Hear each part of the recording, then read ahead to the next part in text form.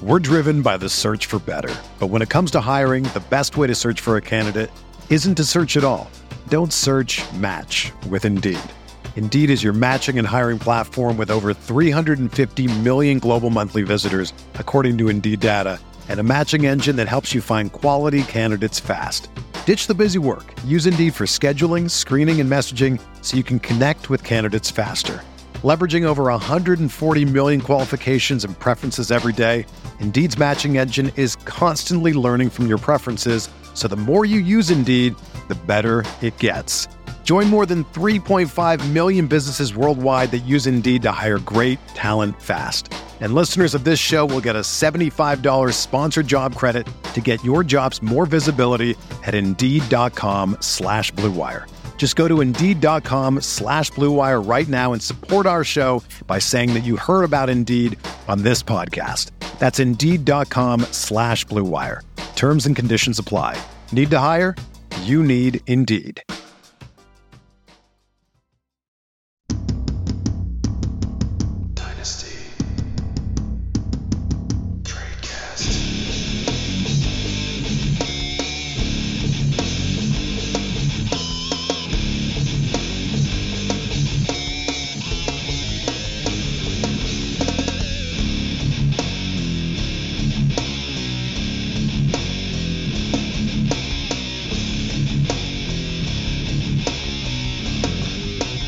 Hello, everybody, and welcome to another edition of Dynasty Tradecast on RotoViz Radio, brought to you by the Blue Wire Network. The NFL Combine is in the BOOKS. NFL Combine is in the books, and we are a RotoViz podcast, which means we must break down every single bit of the NFL Combine and how it relates to your NFL rookie drafts, maybe some sprinkle of some redraft, I don't know. Basically, if you need to know about rookies, this is the show. We're going to break down some of the highs, the lows, the in-betweens of the NFL Combine. Dan, I know that you sat down and watched every single minute of the Combine, so what was your favorite part? Well, I mean, anytime the wide receivers get on the field is probably my favorite part. The running backs, not disappointing. The quarterbacks, I think, for the most part, did what we thought, and then everything else is just kind of, fodder as far as Dynasty is concerned. The tight ends were fairly monstrous as well, which I know we'll touch on a little bit later in the show. So, sitting here post-Combine, I think we're in for a deep rookie class, but I think it lacks a lot of high-end Dynasty value. Yeah, and I think that's kind of been the gist of this class is that, you have the Bijan Robinson who seems like he's in that tier of the Todd Gurley's, the Zeke Elliott, that type of player. But after that, there isn't a ton of locked in dynasty assets. There's some conversation about the quarterbacks and Superflex, but in terms of running back, wide receiver, tight end, there doesn't seem to be top tier talent, but there is some depth that kind of makes up for that lack of top tier talent. But we'll start off by talking about the quarterback, the man, the myth, the legend, the man of the hour at the NFL Combine, and that was Anthony Richardson. Anthony Richardson basically set every record you could set as a quarterback during his NFL Combine visit, and now people are wondering, I think before Combine, people were like, okay, he could go 9 to the Panthers, he could go, 5 or 6 to the Seahawks. Now people are talking about are the Texans going to take him at 2, or whoever trades up the first pick, are they going to take him? Has Anthony Richardson, with his crazy Combine, moved into QB1 for you? I guess question for NFL and then for fantasy, if those two things differ. I do think that they're a little bit different. I think the NFL is still, unfortunately, stuck in the prototypical pocket passer. Now there's exceptions to all of the rules, obviously, if you want to call them rules. But I still think that the NFL is somewhat stuck in its old times where it'll still value C.J. Stroud and Bryce Young over Anthony Richardson. However, as we've seen in the past, it only takes one team to fall in love with a prospect for somebody to move multiple picks, go up and get them. We saw it with San Francisco and Trey Lance. For me, Anthony Richardson is a better prospect than Trey Lance was. He has a higher floor and he has a significantly higher ceiling, in my opinion. I think what we saw from Anthony Richardson as a senior at Florida in the SEC looks somewhat similar to what we saw out of Josh Allen playing in Wyoming in his senior season. Obviously, his junior season or his sophomore season was the big one. But these final years out of these guys, as they start to prepare for the NFL, whether college football catches up with them and figures them out, or they're taking it easy, if you will. But I do think that Anthony Richardson has the athletic ability to bring us the second coming of Cam Newton. I think he has all of this, almost the exact same arm talent that Cam Newton has. I think he's just a little bit shorter, but all of the athletic ability you could possibly ask for. So you put him in a situation where he's able to either flee the pocket but still be able to throw, or get him 6, 7, 8, 10 carries a game. You're going to see some pretty special things happen. I don't think he's as explosive in small areas like Justin Fields is. And I also don't think he's quite on the level of where Jalen Hurts has gotten to as far as a passer. But I do think he's somewhere in between. And I think his floor is high enough because of his legs and as athletic ability that we can work on some of these shortcomings as far as being a passer is concerned. I'm not saying he's got a big, massive arm the way, a lot of the recent guys have, like Will Levis. He's got that big arm that everybody's coveting. But I do think that we can teach, and we've seen it over time. We can teach these mediocre throwers to become, at the very least, serviceable in the NFL, and then take advantage of their athletic ability, because he will have that advantage. Yeah, and I think one common thought process to his NFL Combine weekend was, we already knew he was an athletic freak. Don't double count that. But there's a difference between he's an athletic freak and he is the most athletically freaky quarterback to ever live. Ever. So I don't think it's double counting. For me, my dynasty take here is that if he's the third quarterback off the board, he's probably still the third quarterback off the board for me in dynasty. But I will say, I will find myself hard pressed that if he goes QB2 and Stroud goes QB3 or Young goes QB3, I'll be hard pressed to not go Anthony Richardson QB2 or, et cetera. If he goes QB1, I'll be hard pressed to pass on him, just because that floor is there with that huge, the huge rushing ability. My one long-term concern with Anthony Richardson, 141 passing yards per game. Not good. No, but that's what Josh Allen was doing. Right. But looking at the RotoViz box score scout, who his highest comparable is Josh Allen with a 94 comparable on the RotoViz box score scout. And Josh Allen was doing 187.63 passing yards per game. So over in Wyoming against the Mountain Conference or whatever. Yes, sure. But yeah, so the closest comparable is Josh Allen. There really isn't a close one.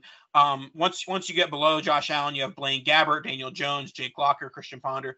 So obviously, we're not going to just look at the box score scout or the comparables and say, oh, bust versus not bust. But it does show, his range of outcomes. His range of outcomes is he can be Josh Allen freak, Blaine Gabbert inaccurate, terrible long-term backup. That's what I see with Josh Allen that's what I see with Anthony Richardson is this very wide range of outcomes, and we'll see what the NFL does with it. I think that this weekend went so well for the quarterbacks, and from a dynasty perspective, this weekend went very well from the fact that in Superflex, I don't see how the quarterbacks don't go 2, 3, 4. And potentially Anthony Richardson 101 if we're talking about if he goes 101 in dynasty, and maybe Bijan Robinson drops to the end of the first, but. The quarterbacks are stock up. They should be that 2 through 4, quote unquote tier 2, and then you start looking at probably the wide receivers. Yeah, and a lot of it, as far as dynasty is concerned, I think will end up coming down to fit. If teams are moving up into those spots, if the teams that are already there are picking these players, I think one interesting move that could be made if Lamar and the Ravens are that far apart. The Ravens moving up for someone like Anthony Richardson. I know that the Vikings have been in contact and working a little bit with Anthony Richardson. I can't imagine a world where he's available where they pick at 23. But if if there's a move to be made where Kirk, let's say, goes to Indy and you add in 23, you move up to 4, unless Chicago's trading out, I think that gets you one of your top 3. The one issue with that is you might be left with Will Levis, and nobody wants that. Yeah, I mean, as far as the proposed Vikings thought, I do wonder, is the Kirk Cousins contract a net positive? Or is it a net positive enough to move up 20 spots? Like, basically, by saying that, you think that Kirk Cousins is worth like a first and a half, and I'm not sure he is with that, NFL contract. But that's a different discussion from an NFL perspective. But yeah, definitely a lot of teams that can trade up. I'm definitely interested to see when this happens in terms of, because once the Bears trade happens, I think then you see the Seahawks possibly trade down now that they've re-signed Geno. And I know some people are talking about, they re-signed Geno, but they can still draft a quarterback top 5. But I think it's much more likely that Pete Carroll at his age, he's not looking for 5-6 years down the road. He's looking at, how can I build the best possible team around Geno, because that's probably what's in his best interest. And so I think that, they could definitely get a haul of picks and build a nice team around Geno if they go down from 5 to 12 or 5 to 20 or wherever it is. All right, let's move on from Anthony Richardson. We'll talk about the tight ends. Tight ends tested very well. The 2 testing stars were Darnell Washington, the tight end from Georgia. He played opposite of Brock Bowers, and Zach Kuntz, who went to Old Dominion. But stop me if you've heard this before. Zach Kuntz once played at Penn State. So a Penn State player breaks the combine. Have you ever heard that before, Dan? Just a few times, and I think one of the last big ones that we probably both remember was Mike Gesicki. I mean, 6'7", 250, and doing the things that he does. Darnell Washington, 6'7", 270. I mean, these guys are absolute monsters. And tight end, it's becoming, again, more prominent in the league. However, we've struggled to find real fantasy value outside of your top couple, outside of your Kelce's, your Andrews when healthy, your Kittle when healthy. They play so big and so recklessly that it's difficult to stay on the field. It's difficult to get 16, 17 games out of these guys, but because of the way fantasy is built, they're a necessity in most places. So this has a real chance to be one of our better tight end classes. I think still led by Michael Mayer. However, I do think there's a case to be made for Darnell Washington. I also think Dalton Kincaid is right there. I think Mayer lost tight end 1. I think it's most likely to Darnell Washington. But I think that, like, Mayer had a fine combine. He didn't show, like, he's not an athletic freak. He's a very good type. Like, he can be like a Jason Witten type or a Kyle Rudolph type, like a guy who's not going to be anything crazy athletically. But guess what? It's going to be a damn good tight end. Yeah, poor man's type Zach Ertz, where he's not going to break away from defenders. He's probably going to get hit and go down, but he's going to give you everything you need to have on the field. I think there's decent depth, and I think there's a lot of upside as you move down this list. To talk about Darnell Washington, I think I have him as tight end 1. I think Luke Musgrave is another name that's solid. And I think one that I'll probably, dare I say, drafting a tight end, because I don't do it very often. But I think that Sam Laporta from Iowa is one, and Zach Kuntz as well, who I'll be moving up just because of what they bring to the table. Now, with that said, I think there's probably 7 guys that could have some kind of fantasy value here. And I don't remember a year where that is even remotely true. Yeah, and looking at Darnell Washington's RotoViz Box Score Scout, projecting him as a 32nd pick. So I think he's a late first, early second.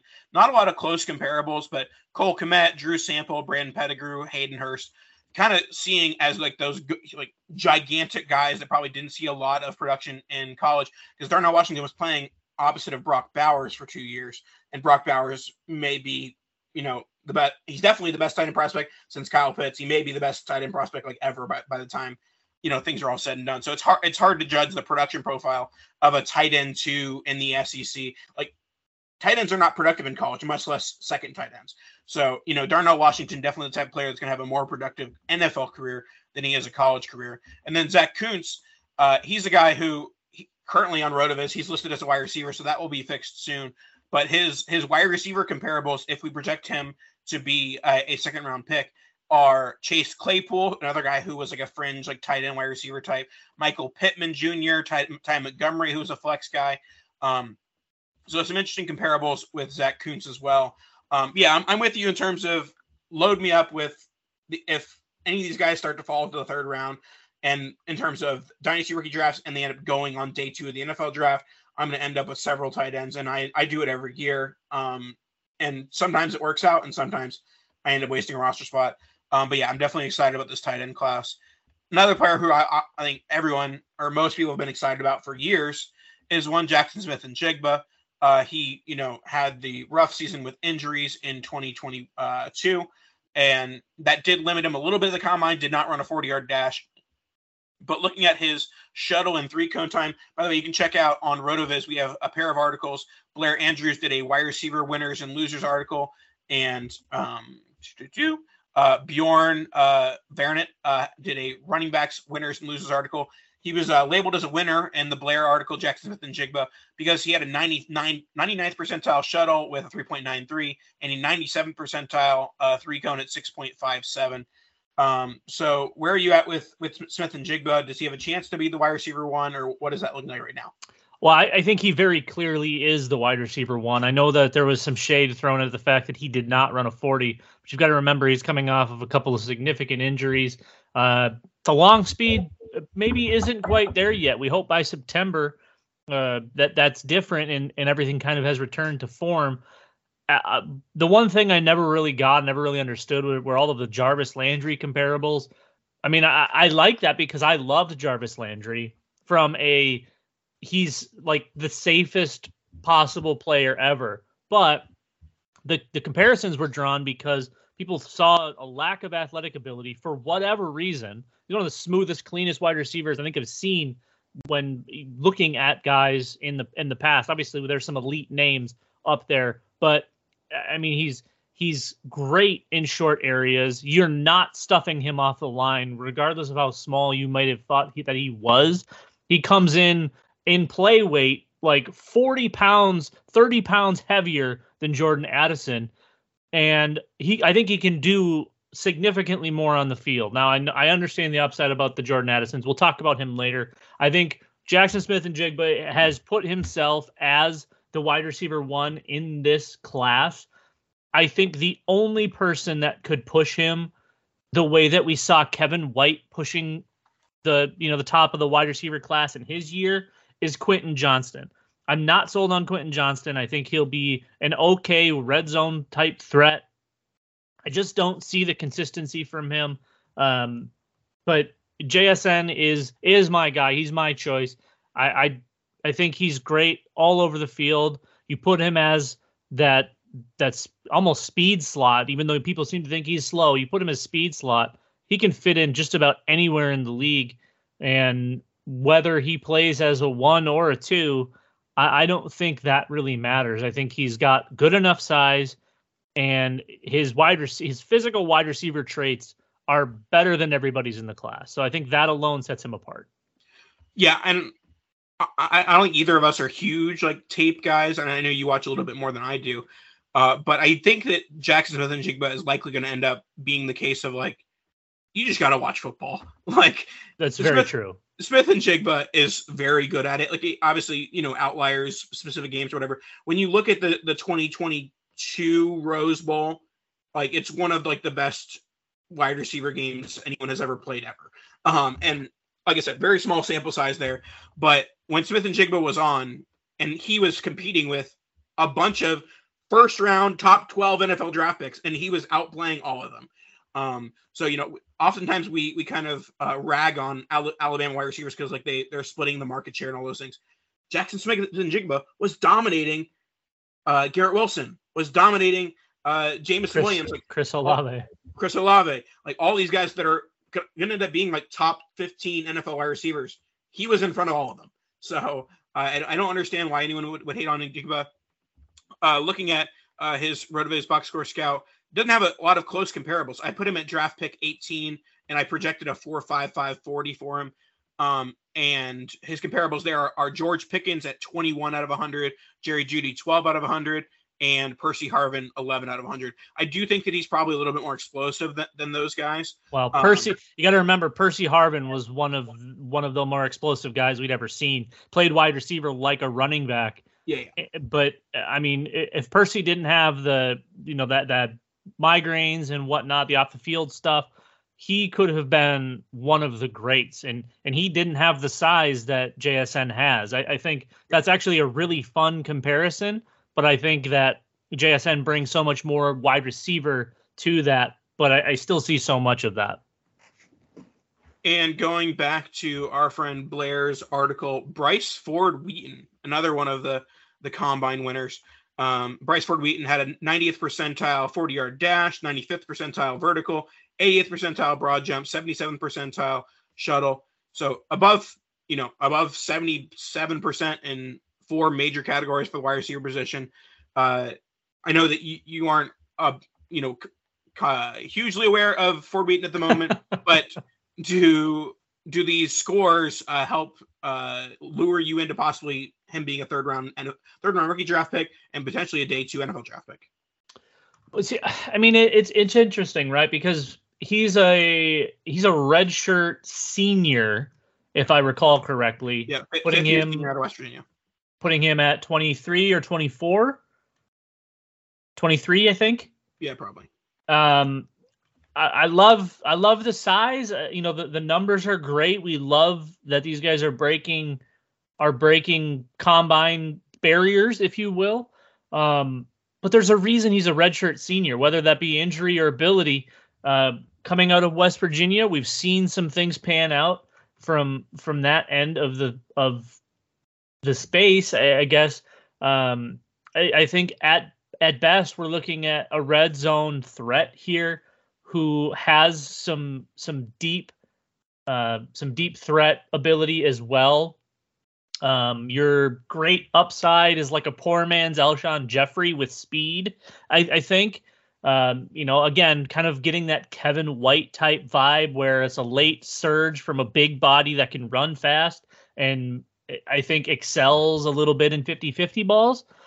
So I would like to see more. I hope he gets a decent landing spot. As of right now, I think he's just kind of a late sleeper. I don't really think we should be moving him up boards a ton just because of combine numbers. But they definitely help put him on the radar. So he's probably going to end up being like wide receiver 15 or 16 in a deep but mediocre class. I think he puts himself in the mix with what he did at the combine. All right, let's get into our second half of the show. But before we do that, I want to hear about ourselves, RotoViz.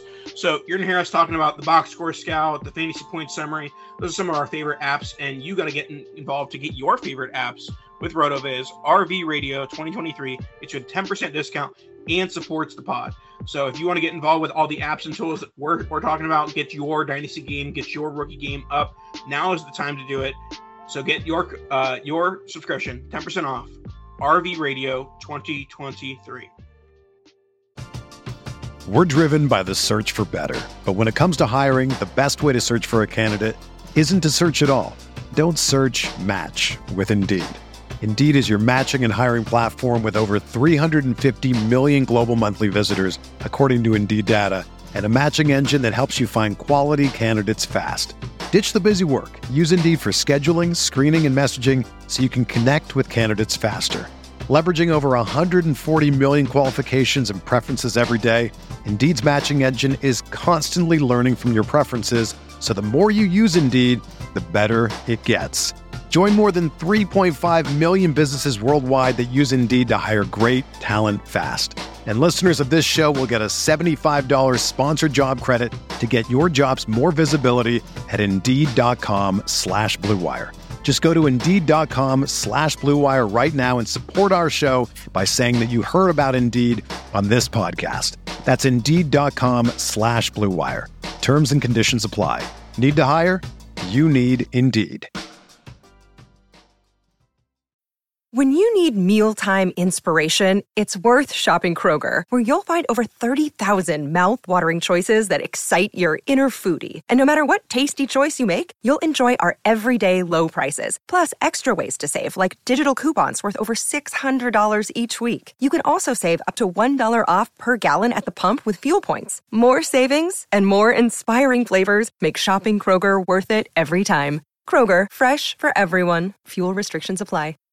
All right, one of the bigger disappointments for me, and I think for almost everybody, was one Jordan Addison. He came in a lot smaller than many were anticipating, and that likely is going to have negative indications on his draft stock. Was an early breakout, so some of the production metrics are going to be good, but how much is the size and the lack of wowing numbers going to concern you as a dynasty player?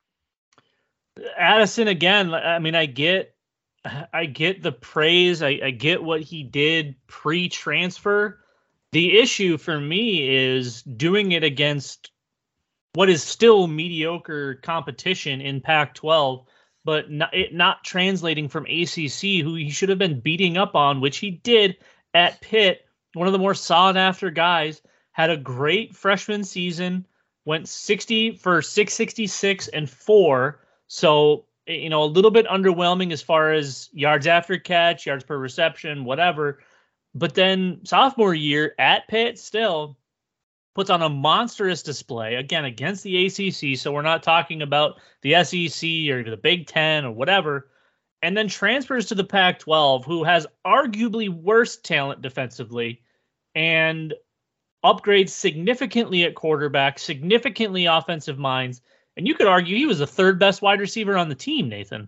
I don't love that he regressed, and I don't even think he looked as good. If you look at his tape from 2020 when he was catching baby passes at Pitt to 2021 where he excelled and looked great, I thought he looked worse this year at USC than he did in his previous 2 years at Pitt. Yeah, and for me, like I said, huge early production type guy. So I still like Addison a bit, but I do think that his undersized weigh-in is going to cost him some draft capital. And he'll end up being, at best an early second rounder. I think more likely a mid to late second rounder, and that's going to cause me to be more off of him than I was expecting. So yeah, the thing is, like, the stock is down, but there's going to still be a part of me that's going to be grabbing shares, especially if he ends up dropping to the late first, early second rookie drafts, just because we had that early production at Pitt. So I still like him as a player, but I do think I'll put it this way. I think the ceiling is still relatively similar. It's probably like NFL, like high-end wide receiver 2, dynasty wide receiver 2. It's that right now the floor is probably wide receiver 4 on both ends. Or wide receiver 4 NFL, like wide receiver 8 fantasy.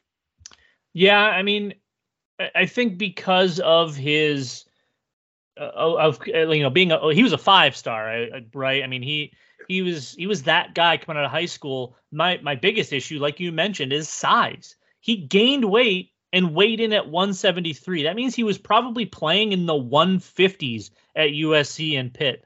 That is not going to get it done, especially not being fast enough to break 4.4s or even 4.45 or 4.48. What did he bring, a 4.49, something like that?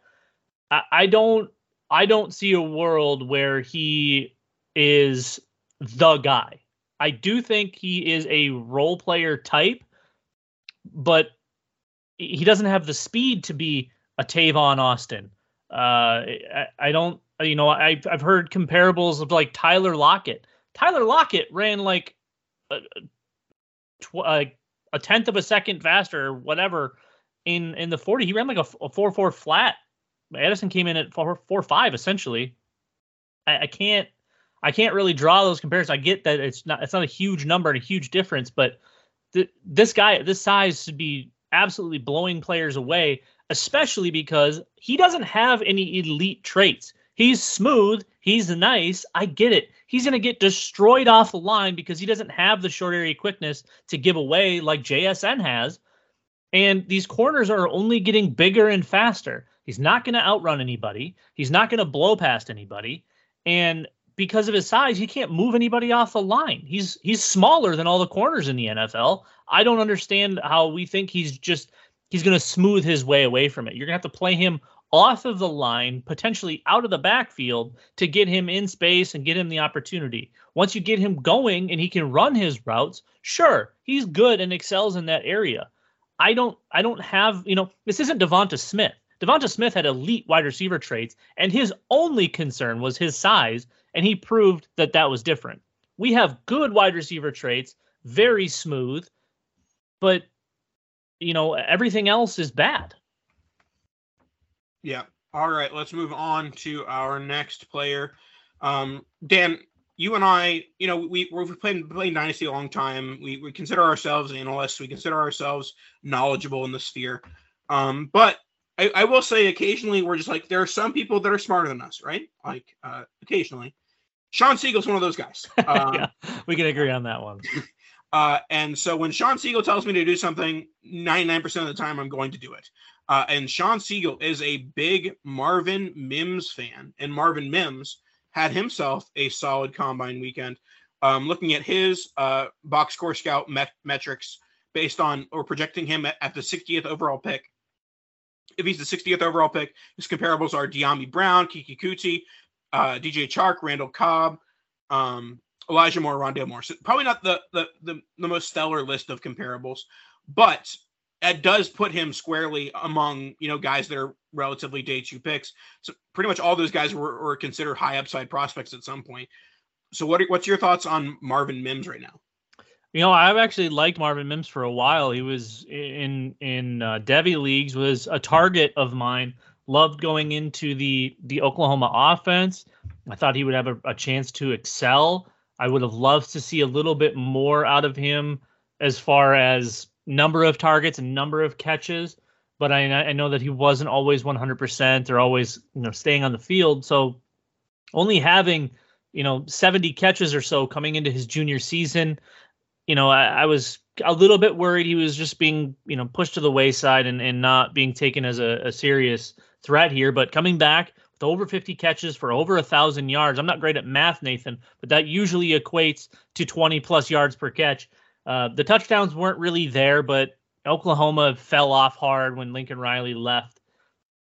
So I still think that he can bring something to the table at his value that is going to more closely relate to what we just talked about in a Tyler Lockett type.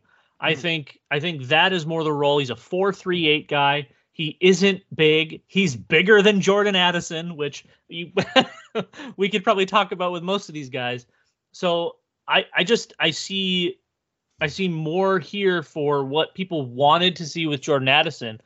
I still think Jordan Addison's a better wide receiver than Marvin Mims, but I think Mims brings that potential top off the defense to a team. I think he has that short area quickness and speed where he'll be able to you can line him up wherever you really want to line him up, but he's explosive too. He has 40-inch vertical. That's big time.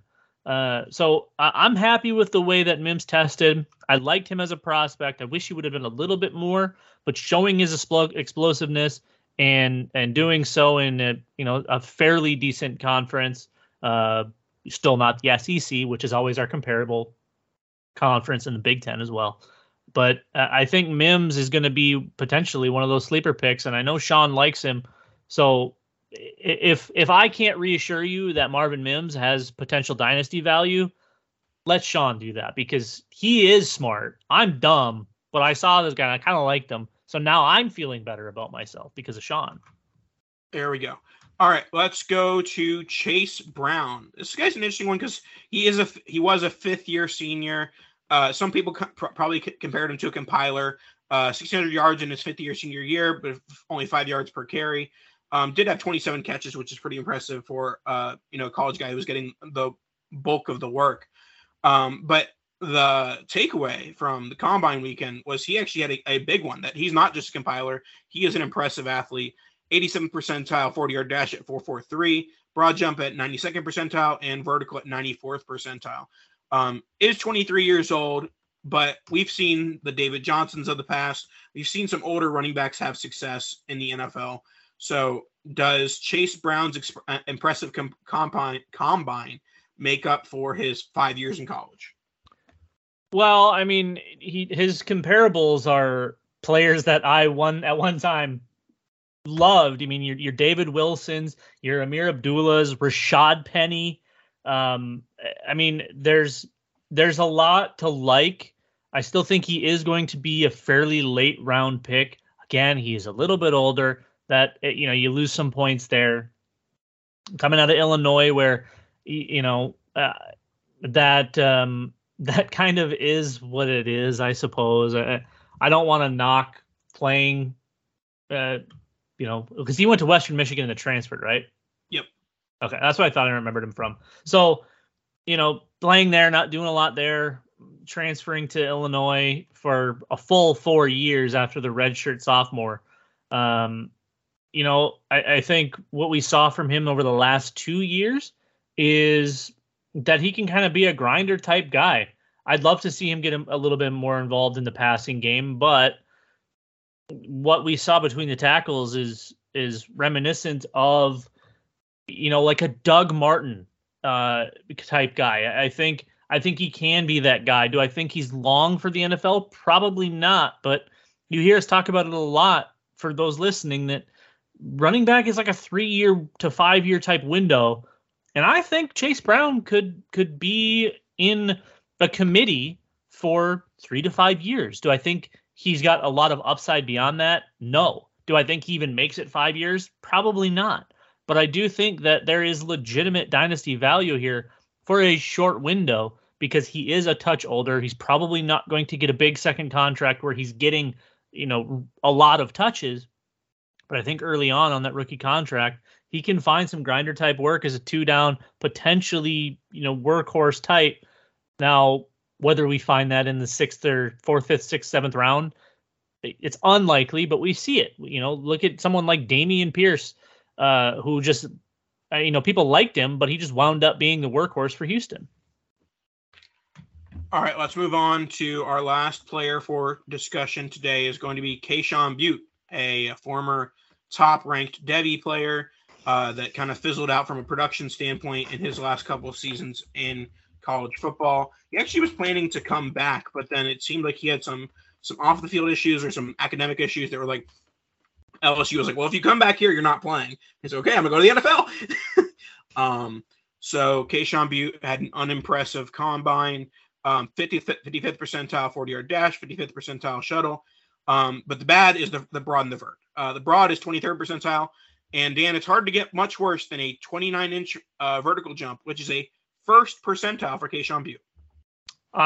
To my own horn for once, I jumped like 6 inches higher than that in high school. So it was a little bit surprising. I would have guessed he was more explosive. But I mean, the long speed with the 40 doesn't really shock me, I guess, a ton. So maybe that translates a little bit into the explosiveness. But yeah, this is a bummer for me. I thought Boutte was going to be a guy that moved up boards rather than moved down or off of them. Another Devy guy that I think we probably both rostered in a place or two. This class was supposed to be special at one point in time, and it turns out that it's really only one or two of these guys is going to pan out.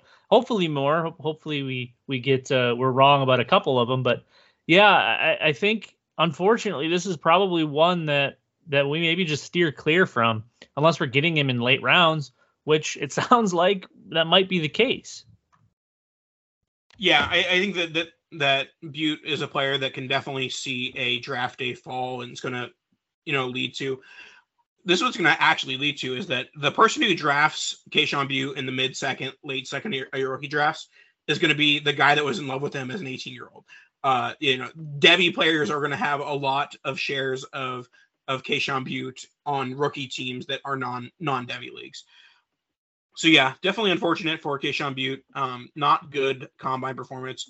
Maybe the pro day will look better. Maybe his draft stock will somehow rebound. But not looking good from a nice perspective from him. Before we head out for today, Dan, there has been some breaking-ish news while we've been on the call. Lamar Jackson, the Ravens have placed the non-exclusive franchise tag on Lamar Jackson, which means any team can make an offer, and if the Ravens do not match, they receive 2 first-round picks. Reports are the Falcons are not interested, which is surprising. Do you have any favorites for a landing spot for Lamar, or do you think that this is just posturing and the Ravens will match whatever is offered? No, I think there's a reasonable chance that they don't match and they take these picks in hopes of finding another quarterback that doesn't want $50 million annually, which is what it is.